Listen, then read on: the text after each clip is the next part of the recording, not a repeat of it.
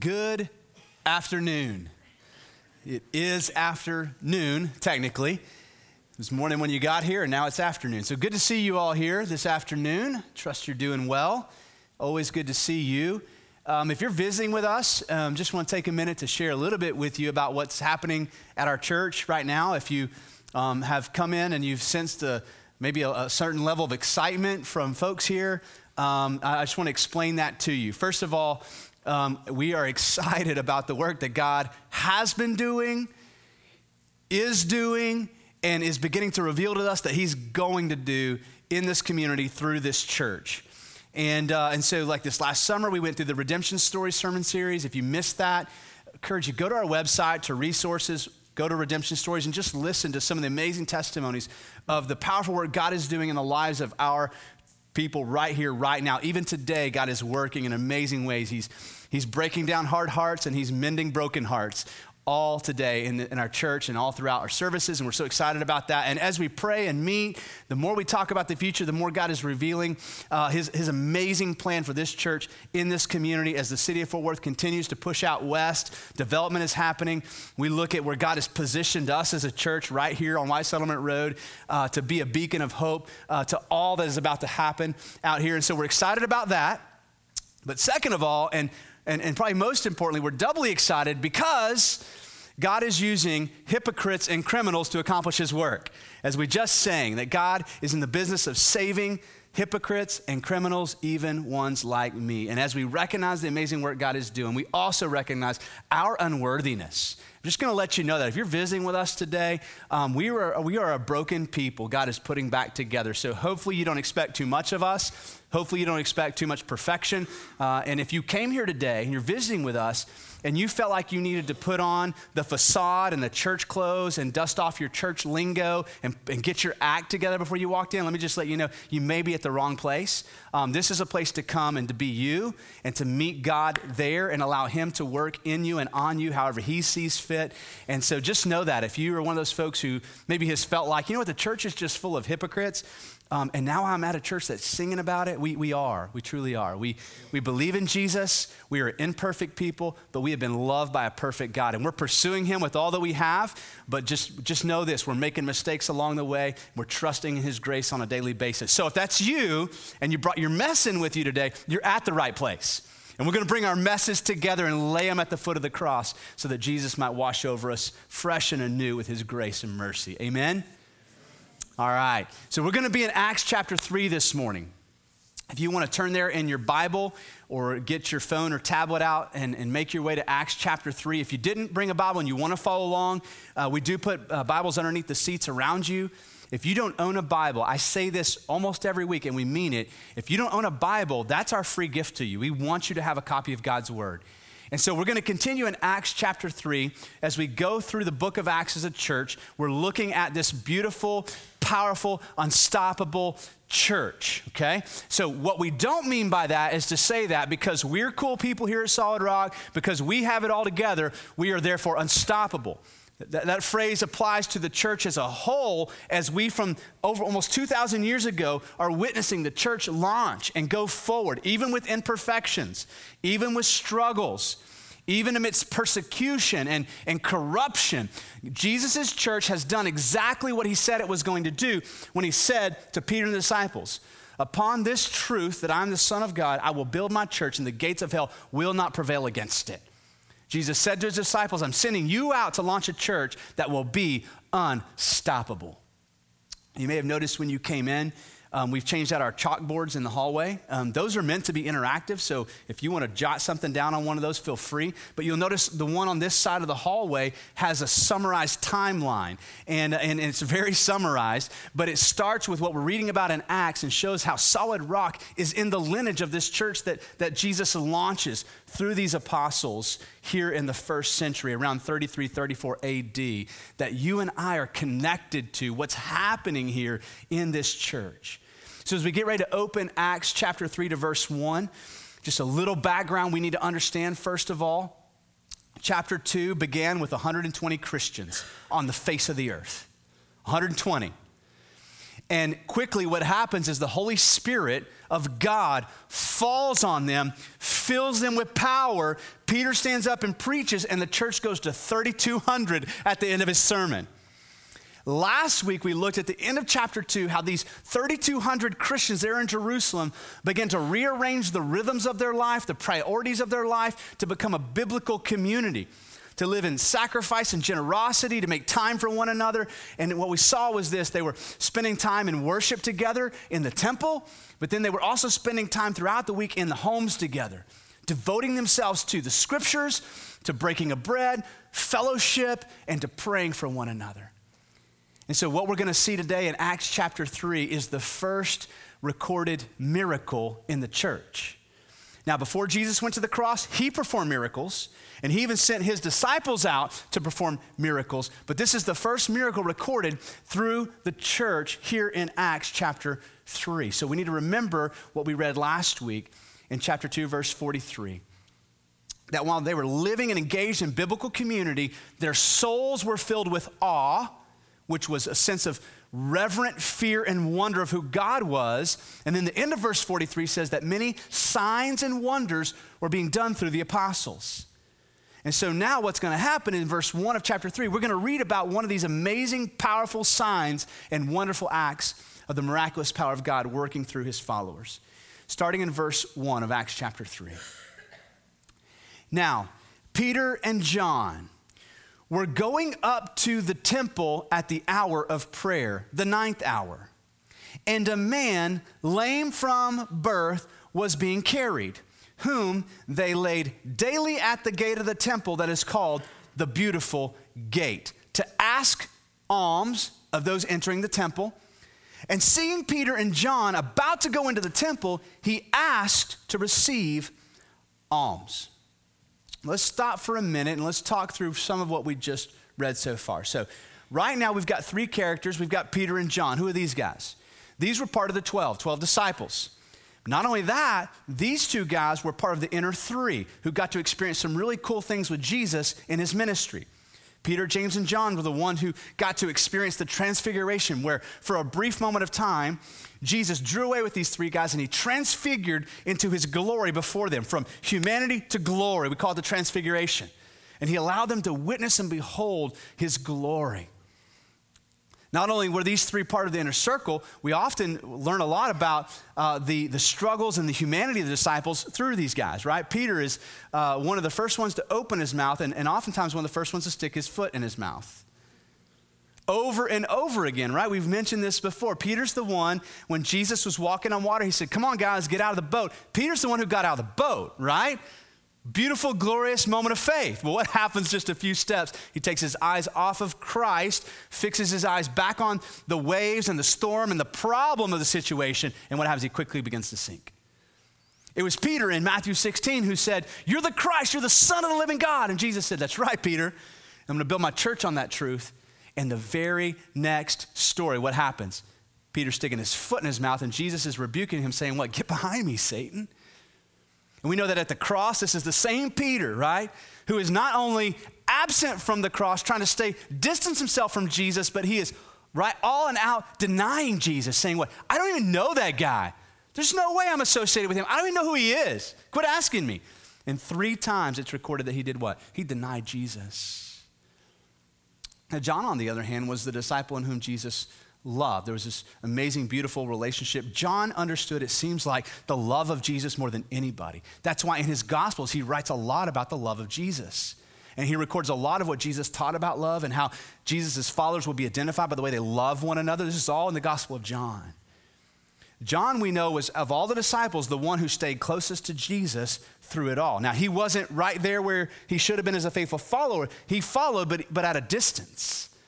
That's why in his gospel, the Gospel of John, he records more details about the events of Jesus' trials and his beating and his crucifixion than any other, because he was there following from a distance. And there in those last few moments before Jesus takes his last breath, we know he got close enough to the cross that Jesus has a conversation with John. And he said, "John, see this woman here?" Pointing to Mary. He said, "I want you to take care of her. Son, behold your mother. Mother, behold your son." So we know that John followed at a distance, but he came close enough to hear and to speak with Jesus. Interestingly enough, too, if we read the Gospel of John, it was Peter and John who were the first disciples to the empty tomb. Mary Magdalene had been there, and she noticed the tomb was empty, so she went running to the disciples. And I understand this is recorded from John's perspective, but he says that Peter and I took off running, and I outran Peter to the tomb. So maybe there's like a little competitive spirit between these guys as well. What we're going to see is that not only is there this amazing miracle about to be recorded that happens through the church, but these guys are altogether different. They're not the same Peter and John before the cross. Something has changed in them, and we're going to track that together. Now, that's the Peter and John we're talking about, and they're going to the temple at the hour of prayer, the 9th hour, which was about 3 o'clock in the afternoon. So we're talking about the Jewish temple here, and they had 2 primary daily times of prayer. One was early on in the morning, and one was in the afternoon. They called the evening prayers. It's about 3 o'clock in the afternoon. That's the time that they were going to the temple. And this is the Jewish temple. And it wasn't until about 70 AD, about 38 years later, that Christianity took a hard separation from Judaism, because at the destruction of the temple, there was no longer a central location that they would gather together. Now, that might sound strange to you, but you have to understand, they were following in faith this Jesus, Messiah, who was the fulfillment of all the Jewish prophecies. So it made complete sense that they would worship together, right? And so oftentimes the disciples are entering into the Jewish temple to worship the one true God, and at the same time, what are they doing? They're preaching Jesus. As the scrolls would be unrolled, and they would read from Isaiah there in the Jewish worship at the end, before they roll the scrolls up, the disciples were there to say, yeah, and he's here. His name's Jesus, and he has come, and he has fulfilled all of this. Paul, the Apostle Paul, oftentimes when he enters into a town, where's the first place he goes? To the Jewish temple or synagogue, to show the Jews how the Messiah that they're longing for and waiting for has come in Jesus. And so this is the temple where they're going, the Jewish temple. Now we read that at the gate called the Beautiful Gate, historically speaking, we don't know what gate that was, because that wasn't a well-known name. So potentially, Luke, who's writing this, is using a nickname to describe a gate and the way that it looked. We know that the gates of the temple were built out of bronze and oftentimes coated with silver and gold, and they truly were ornate and beautiful. Or maybe he's even referring to it symbolically about what's about to take place here. But either way, Luke is writing, and he's calling this the Beautiful Gate. And one of the things we're going to notice throughout the book of Acts is the detail with which Luke writes. There's a reason for that. Luke was a physician. Now, it doesn't mean that his handwriting was easy to read, but it does mean this: he paid close attention to details. And so as we read the book of Acts, you're going to notice that. But something we need to pay attention to here is the way that Luke is describing this particular individual. This is a man lame from birth, from the perspective of a physician, right? This is a diagnosis. He's describing this man. Now, we'll see this is backed up by the people who know this man, have known him since he was a kid. But what Luke is saying is this wasn't a staged, miraculous healing event with some guy that people didn't know. Luke is saying from a physician's perspective, this man was lame. He couldn't walk, right? And that happened from birth, whether he was paralyzed or his ankles and feet didn't work. We're not sure which one. Sounds more like he probably had really weak ankles and feet. But either way, Luke wants us to understand this man was truly disabled, and we know that. And he would sit daily at the gate, the Beautiful Gate, and ask for alms. So let's take a moment to talk about that. What are alms? Anybody use that word this week? Alms? How your alms doing? I don't know what that word means. So in Jewish worship, there were different offerings that they would bring to the temple. When it came to financial offerings, which would be in the form of either currency, like we saw the woman who gave all she had, she gave 2 coins in the Gospels. So we know that they took financial collections. If they didn't have money, they would bring like part of their crop or their livestock, and they would bring 10%, right? The first fruits, the best of what they had, as part of their worship to the temple. And this 10%, this tithe, was set apart to pay for ministry, to take care, to make sure the priests all had food to eat, and everything that took place in the temple was paid for. But in addition to that, they would take an offering or an alms for those who were in need. So when you see the word alms, you need to think about somebody in need. These are those who are stricken with poverty associated with being unemployed or disabled, or whatever the situation was. Widows, we'll see the widows who come to the disciples for food in Acts chapter 6. And so that's what was going on here. So outside the temple at the gates, you had folks who were stricken with poverty or disabled, and they would sit out there and they would beg for the mercy gift of the alm. And so these worshipers were showing up, oftentimes on a daily basis. They would go in, they would worship God, they would pay their tithes, and if they had any left over, any sense of generosity, they'd drop a few coins in the can for the guy. Now, I want you to see verses 4 and 5 with me, because I think that to fully understand the significance of this story, we've got to understand the heart of God and what takes place in verse 4 and 5. If we're not careful, we'll completely miss it. So Luke describes with great detail what takes place in verse 4 and 5. He says this: "And Peter directed his gaze at him, as did John, and then said, 'Look at us.' And he, being the man who was lame since birth, fixed his attention on them, expecting to receive something from them." Now, this sounds like just a general description, right? But Luke wants to paint a picture that we would pay close attention to. I don't know what interactions you have had with those who either don't have a home, those who are maybe begging for money, who have a sign, or just verbally asking for financial help. But something you'll notice that if you stop to talk with somebody is that oftentimes there's a lot of embarrassment and shame associated with that. And oftentimes there's a real lack of eye contact. And so we don't fully know the heart of this man and what was going on, but we do know this: he wasn't looking at these guys. And so Peter stopped, and before he really addressed the man, he said, "Hey, wait, I need you to look at me."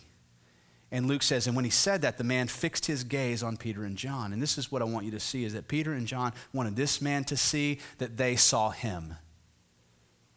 Now, why is that important? Well, it is incredibly important to understand the heart of God. We know from the book of Exodus that it's fully within the goodness of God to allow his people to stay in a hard situation for a season, right, before he rescues them. This is the book of Exodus. It's the story of God's people. They're in bondage and slavery, working really hard labor. God steps in and rescues, but it's fully within the goodness of his character to leave them there for a season.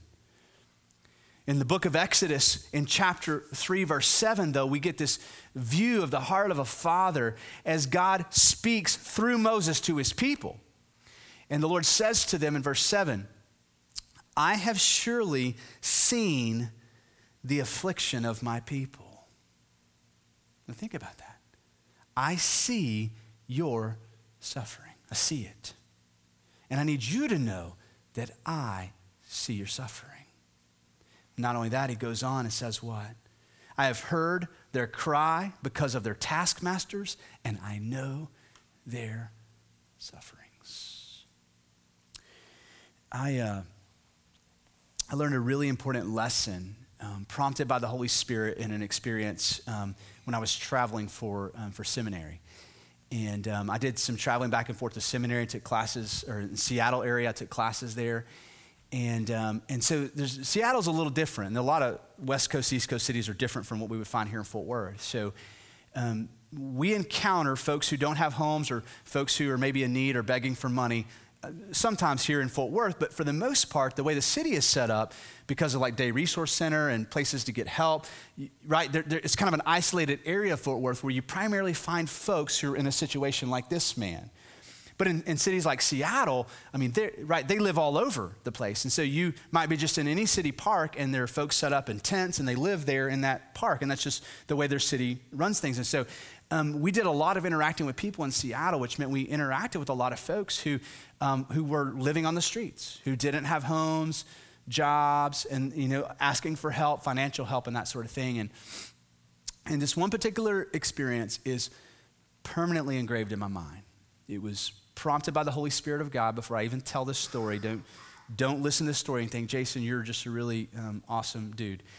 This was prompted by the Holy Spirit, because I tend to be the person who approaches people in need with skepticism, confessing that. I'm not saying it's right. That's just my nature. So I have to fight through that, and I have to pray when I see somebody. God, give me discernment. Do I need to help this person financially?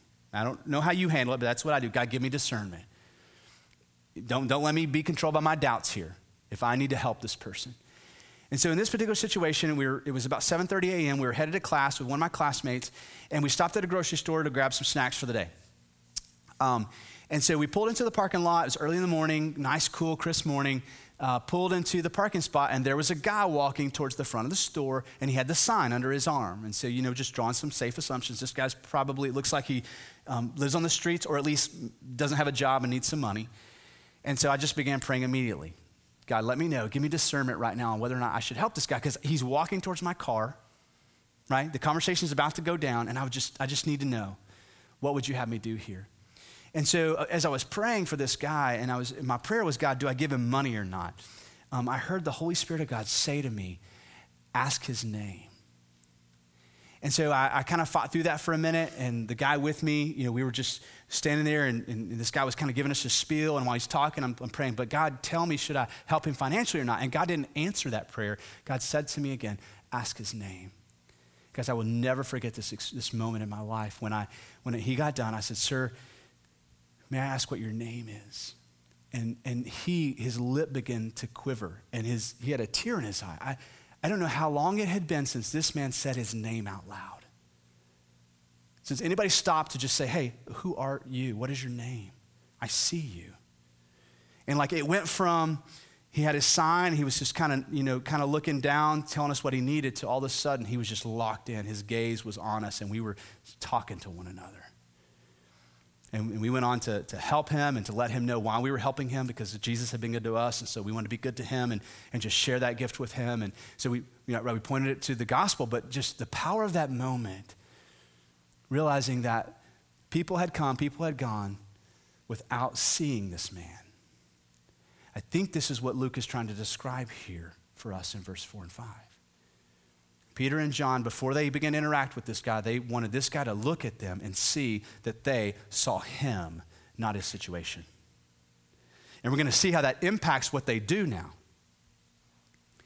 as they make eye contact with this man. Peter responds in verse 6, I have no silver and gold. Now, for all we know, Peter's being truthful here, right? The chapter before this, all the disciples and all the believers were selling all their stuff and helping people. So there's a good chance Peter's broke right now, right? So this is probably true. Now, I don't know about you, but in these situations, I try not to make eye contact, especially if I don't have money, right? You're sitting at a red light, and there's a line of cars, and maybe, right, the guy or the woman or the couple is approaching your car, and if you're not desiring to give, the last thing you want them to do is make eye contact with you. Right? There's that moment of shame. So here Peter and John are. They don't have money to give this guy, but they want him to see that they see him. Silver and gold we don't have, but what I have, I'll give to you. And here's what he says. In the name of Jesus Christ of Nazareth, rise up and walk. Verse 7. And Peter took him by the right hand, raised him up, and immediately his feet and his ankles were made strong. This is from the perspective of a physician. Immediately. And leaping up, he stood, began to walk, and he entered the temple with them, walking and leaping and praising God. Now, what we're going to find out in verse 16 is this person, what the root and the source of his healing was his faith in Jesus. He wasn't just listening to Peter, he was listening to what Peter said. And so this person becomes a Christ follower. So started out with surface level needs of the moment, right? And what Peter and John said, hey, we can't help you with the need of the moment, but what we have is actually better than that. Rather than addressing your temporary situation, we can offer something that will fix your permanent struggles. Now, here's what we need to understand about that. So this man, for a long time, probably since a little kiddo, had been carried to the gates of the temple to beg. And probably when he was a kid, he brought in considerably a larger amount of money, right? He had the cute factor going on, which brought on more sympathy and more compassion, right? When you see that, you're more prone to give. There was probably a time where with a collection of alms, he could bring in more money than he needed for the day. And oftentimes parents or caregivers would use kids to make money. You see this still today, and it's probably happening here in the United States. You see it in third world countries where the kiddos with their cute factor, how can you say no to them? But see, those days had long since passed for this guy. He was a grown man now. And so it was probably customary that some people would just pass him up. And his hope was to make enough money through begging for the day to make it through that day. A very momentary solution. Now, for all of his life, the Hebrew people, the Jews who worshiped in this temple, had been meeting that need, right? How do we know? Because he's still alive. They had been meeting his momentary daily needs. What we're going to learn in the New Testament is this. There's a significant difference between the way that the Jews worshiped met temporary needs versus the way that when we worship Christ, he meets the eternal needs of our life. I'm going to give you an example. Hebrews talks about this a lot, the contrast between simply worshiping as a Jew versus worshiping as a Jew who has trusted in Jesus. The first 4 verses of Hebrews 10, matter of fact, gives us a glimpse into how the Hebrews would worship the one true God, but the way they went about it only brought healing for the moment. It only brought temporary solutions to their temporary problems. In the first 4 verses of Hebrews 10, we'll put this on the screen. Verse 1, talking about the Old Testament, says this: "For since the law," the Old Testament, the Jewish Bible, "has but a shadow of the good things to come instead of the true form of these realities." So what the author of Hebrews wants us to see is Jesus standing between your Old and New Testament. And that the whole Old Testament, there's a shadow of Jesus. There's glimpses of Jesus. And that in the Old Testament, we're just seeing a shadow of the good things to come. So when you see glimpses of Jesus in the Old Testament, it's supposed to create this sense of expectation and excitement. Something good is coming. But more specifically, look at what the author of Hebrews is going to call us to look at. It can never, what's the it?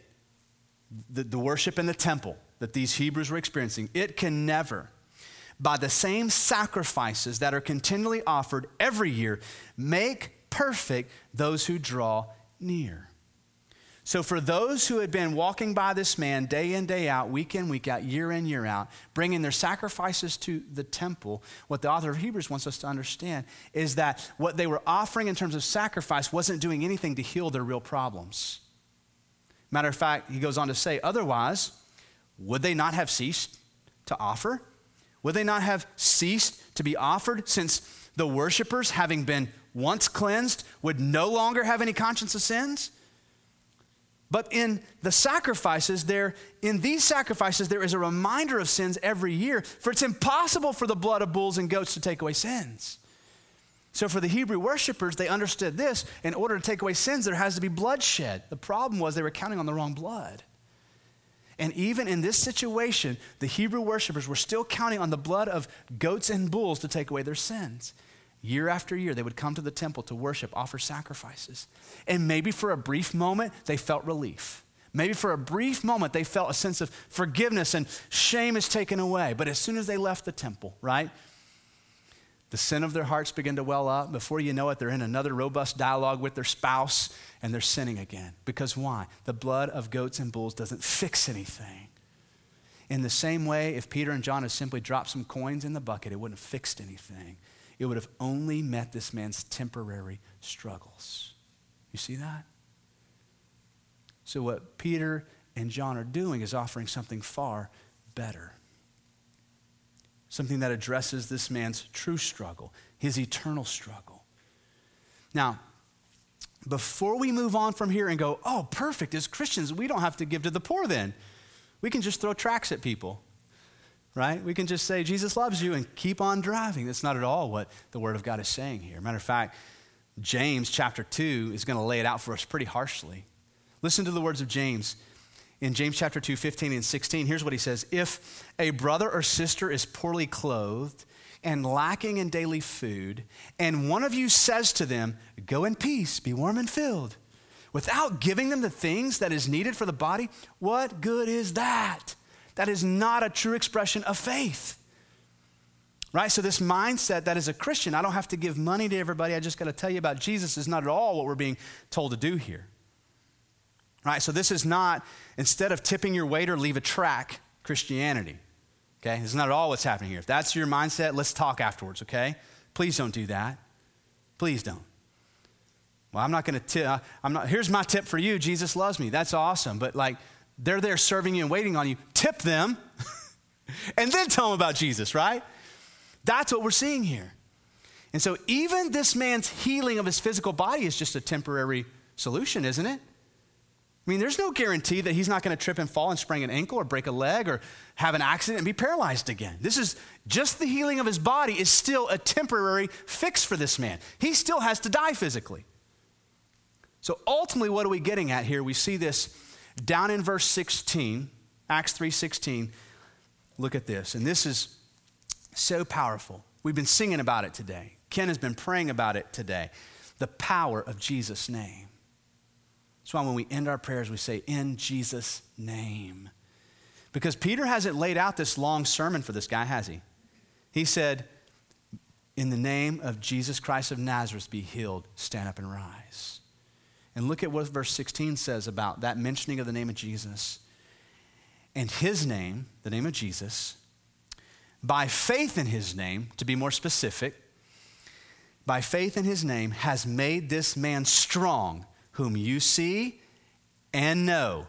And the faith that is through Jesus has given this man this perfect health in the presence of you all. This is Peter explaining to the crowd what's taking place. Why does he need to do that? Because as soon as this man runs into the temple, leaping and dancing and kind of distracting everybody, they know this guy. This is the beggar. And this isn't a hoax. We've known this guy since he was a little kid. We've been footing the bill for his food. What's going on here? So Peter says, I'll tell you what's going on. By the power of the name of Jesus, more specific than that, by faith in the name of Jesus, this man has been healed. You see, rather than meeting his temporary need, these two apostles address this man's long-term need and ultimately his eternal need by leading him to Christ. Now, is there still an obligation to make sure this guy has food for the night? Absolutely. Do we always get to check credentials and do a background check and make sure that what's written on the sign is legit? No. I encourage you to pray for discernment. And if you're not sure, err on the side of grace and let God deal with it. Right? I mean, I have the inner battle myself. I don't want to perpetuate drug use. I don't want to perpetuate, a lifestyle. I get all that. But at the end of the day, if you're not sure, my encouragement to you, you do whatever you feel led to do, is err on the side of grace. Because at the end of the day, James said, if your faith just says to the person, hey, good luck with that, and then walks away, James will say, whoa, tap the brakes here. We need to talk about your salvation, because what good is that faith? But at the end of the day, ultimately, what we're after is what? To see God powerfully move and meet eternal needs. Now, here's where this comes home for us.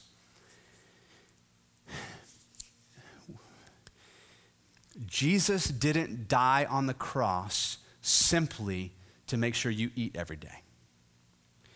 God providing food for you is really just an overflow, a small dripping drop in the bucket of his goodness and grace. Okay? That's not ultimately what the cross was about. Jesus didn't die on the cross to make you wealthy, maybe despite some of the messages you hear in the church today. Jesus didn't die on the cross to make you popular or give you tons of friends or the automobile you've always dreamed about or the lifestyle you've always dreamed about or the house in the neighborhood you've always dreamed about. Okay? He didn't die on the cross for those things. He didn't die on the cross to make you religious. Plenty of religion going on the earth before Jesus came and died on the cross. He died on the cross. Hear me. He died on the cross to make you new. He didn't die on the cross to meet your temporary needs. Jesus meeting your temporary needs is just an overflow of his goodness. He died on the cross to make you new. And the example we see in the first miracle, right? If these guys had stopped short of just throwing money in the right, what good would that have been? If it had just been a physical healing, right? What do we do there when God says, hey, I'm just not going to heal right now? In my goodness and in my wisdom, I'm going to leave you in your struggle for a season. Because see, ultimately, Jesus has died to meet our eternal need. I want to talk for just a minute about what that means for you and I on a daily basis. Being made new in Christ is not a one-time event. We kind of muddy the water sometimes in the church. When we pinpoint your day of salvation, we map it out, we date it, we timestamp it, we give you a new Bible, and we say, just focus on this day and everything will be fine. But what happens the next day? You still need mercy and grace and forgiveness, don't you?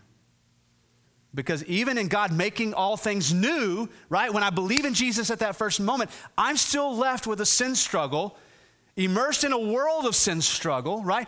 And I need a day by day, glory by glory, prayer by prayer, struggle by victory, newness to God's grace in my life. Let's just talk, let's break life apart for a minute and talk about that. How about our marriages? Anybody have a robust dialogue with your significant other in the last 7 days? AKA argument? To where if we played back the videotape on the screen, you would slide down in your chair in embarrassment and shame? Anybody? Anybody hurt somebody that you love with your words? Yeah. What we don't need is for our wives. We don't need our wives to have better attitudes or for our husband to quit embarrassing us in public. You know what we need? We need to be made new. You don't need another book on marriage. What you need is the grace of God. Because see, our sinful injuries wound. And there's no 12-step program that can fix the wounds in the lives of those you love. You need grace. You need something that can touch the wound and heal. Right? You need the grace of God fresh and new every day. If you're not married and you're thinking about being married, you need to hear that. You need to hear it. Do your best to love your spouse well, but know what to do with your sin and mistake because they're going to happen. You've got to bring them to the foot of the cross, and you need to be made new on a daily basis in your marriages. Can I get an amen from a Christian couple in the room? Okay. Okay? If you're not married, you just heard the testimony. Hey, listen, how about parenting? Anybody need to be made new in parenting? Oh my gosh, that's riddled with mistakes, isn't it? Mistakes that we can't undo, right? We say things that create wounds that we don't have the ability to undo. We can apologize all day long. We can try to make up for it, but let's just be honest. We've all been kids once, right? You can't make up for those kind of wounds. We need the grace of God. We need to be made new in our parenting every day, don't we? Think about it. I mean, there are those brief moments like that 2.5-minute section of your last week where you were on top of things and you were doing it and you're thinking, man, we should write a parenting book. And you high five your significant other and you're like, yes, this is awesome. And then what do you do in the next moment? You sin against your children. You act out in anger. You begin to parent out of selfishness. You begin to, right? Try to micromanage your kids. And now the next thing you know, you're sinning again. You can't undo that. You need the grace of God to undo that. It's only the new mercies that come on a daily basis as Jesus is making us new that can fix and correct that.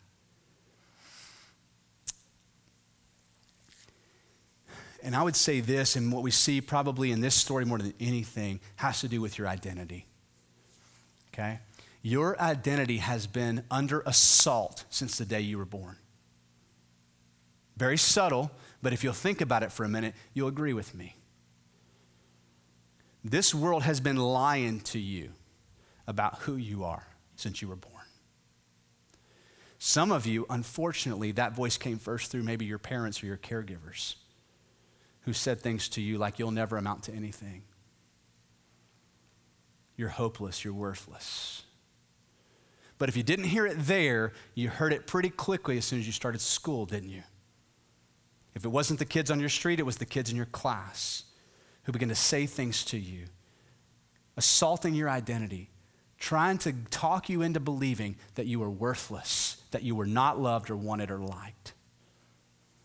And if it didn't happen there, as soon as you started dating, right? So on and so forth. You hear it from our media. It's so subtle, isn't it, ladies? A media that says to you, you're not worth anything unless you look like this. The Photoshop version of this, right? Aren't you told that lie? You're not valued, not worth anything in our culture and society unless you can turn a man's head. That's how we sell stuff, isn't it? I'm not making this stuff up. Your identity has been under assault since the day you were born. Men, I hope to see you all at men's ministry. Jesus is correcting our false ideas. Day by day, moment by moment, every time we open the word together, Jesus is restoring our false sense of identity. You're submerged in a world that has lied to you. Lied to you. That won't tell you the truth about who you are. And so like this guy, right, who had lost sight of who he was, who had begun to associate his own identity with his disabilities, his inabilities, and what people thought about him. Can you imagine? Every time he asked for an alms, for an offering, in his mind, he's playing, right? The voices in his head of things that people have said to him. He's playing in his mind that what he thinks you're thinking of him. His identity was under assault. I love how Peter and John stop and they say, hey, stop, whoa, look at us. And I want you to see us looking at you. We don't see you as a disability. We don't see you as a problem. We see you. Now listen, I don't know everybody's story, but I know enough about you to know this. Not only has your identity been under assault, you've been wounded. There are people in this room who have been wounded. Some of you, it's more subtle, maybe by either what your parents said or what they didn't say. Maybe that's how you've been wounded, or maybe just the absence of a parent.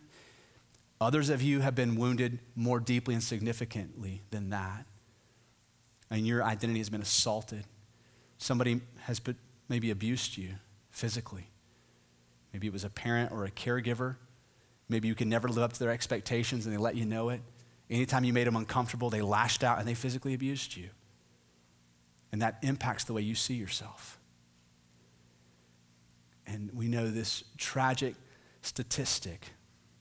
There's a good chance there's a great deal of folks in this room today who've been sexually abused. And you've been wounded, and your identity has been assaulted. And maybe you, like this guy in the story, have a hard time making eye contact with people because you're afraid that people will see those things, those wounds. You associate who you are with what's been done to you, what's happened to you. Listen to me, okay? I want everybody in the room to listen. Jesus did not die to make you comfortable. He died to make you new. He died to take the mess that has been and turn it into something incredibly beautiful. God the Father is not embarrassed by what you've done or what's been done to you. He's not afraid to make eye contact with you. God the Father is saying to you, I love you. I know you don't feel like it, but I love you. And I know you're afraid that if you will just be you, that people won't want you. I want you. I know that you're afraid if people know your story or your history or your past, people will say, I don't want to be around you. God says to you, hey, I want to be around you. And you need to hear that today. If you're here today, and first of all, if you're not a Christian, you need to understand this is what moves our hearts to joy as Christ followers. God the Father has come to hypocrites and criminals like us, and he has said, I'm not embarrassed of your sin, and I'm not embarrassed of your suffering. I see you, and I want to be your dad. I don't care how many times you've been rejected by this world, but I want to be your dad, and I want to reassure you who you are. You're my son. You're my daughter. And if you're here today, maybe you're not a Christian and you know it. You've just been kicking the tires on Christianity. You've still got some doubts you're wrestling with. Hey, you're free to wrestle with those doubts today in this room, okay? And maybe you're here today and you're not a Christian and you don't know it. What do I mean by that? Maybe you've been relying on being a good person as the foundation of your Christianity. Maybe you've been relying on church attendance or church clothes or church lingo or having your radio station dialed into KLTY or just being good, right? And maybe for the first time you're hearing, oh, wait, those things don't make me a Christian? I got good news for you. They don't. They don't. Here's how you become a Christian. Here's how you accept the invitation of the Father. As we just saw in this example, we trust in the name of Jesus. That seems too simple. I know. Why? Because God knew he was dealing with morons like me. He had to make it incredibly simple. But he also did it in such a way where there's no room for me to boast or brag. The only thing I can do is give glory to God. Isn't he good? He saved me, even one like me. And I want you to know that if you're here today and you're not a Christian, you don't have to have all the answers figured out. Bring your doubts to the cross, bring your mess to the cross, bring your false identity to the cross and lay them down. And by faith say, today I choose to believe in Jesus. And at that moment, God will begin to make all things new for you. And maybe if you're here today like me and you've been a Christian for a number of years, maybe you're still prone to gravitate towards false identities, right? So maybe you're still prone to forget that Jesus didn't die to fix your life and give you the right neighborhood. And maybe you've kind of began to drift towards those shallow waters. And today would be a day you say, you know what, I just need to repent of that. I need to get my eyes back on Jesus. I need to once again total surrender, lay down my life and say, here, Jesus, here I am. And I'm going to pray for you as well this morning that you would respond, okay?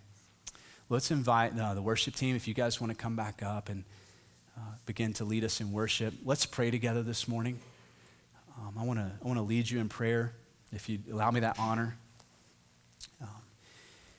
First of all, if you're here today and you're not a Christian, but you're still not quite sure what you need to do, let me just encourage you. It's very simple. It's simply coming to God in faith. You don't even have to have the right words. Simply coming to God and saying, I believe in Jesus. If that's you, I'm going to lead you in a prayer, and you're welcome to pray these words with me, but I want you to understand, unless you mean them and believe them, they're just words. But if you truly are ready to become a Christian, to begin this amazing work where God makes all things new, healing wounds, mending brokenness, and restoring hope, I'm going to encourage you to pray with me now by simply saying, God, today I choose to believe in Jesus. And God, even though I still have questions and at times I still have doubts, today I choose to lay those doubts down and to simply trust in Jesus.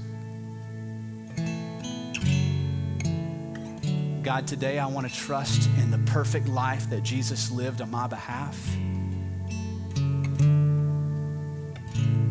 Today I want to trust in the sacrificial death and the victorious resurrection of the cross. God, I'm ready for you to make all things new in my life. Now, if you pray that prayer or one like it in your own heart, I want to let you know something. God has begun to work in you. You're now a Christian. And as a first response, I encourage you to share that with somebody. Before the sun goes down today, make a phone call, have a conversation. Just let somebody know, hey, today I became a Christian by trusting in Jesus. And if you'd like for somebody to talk with you right now and pray with you right now, our prayer partners are going to be in the back of the room. They'll have lanyards on that say prayer partner, and they'd be honored to talk with you and pray with you this morning. And as we stand to sing in a minute, if you're ready, like this man who was healed in the scriptures, to stand to your feet, to leap, and to worship, I'm going to invite you to do that. But if you're just still praying and working through some things, feel free to stay seated as well.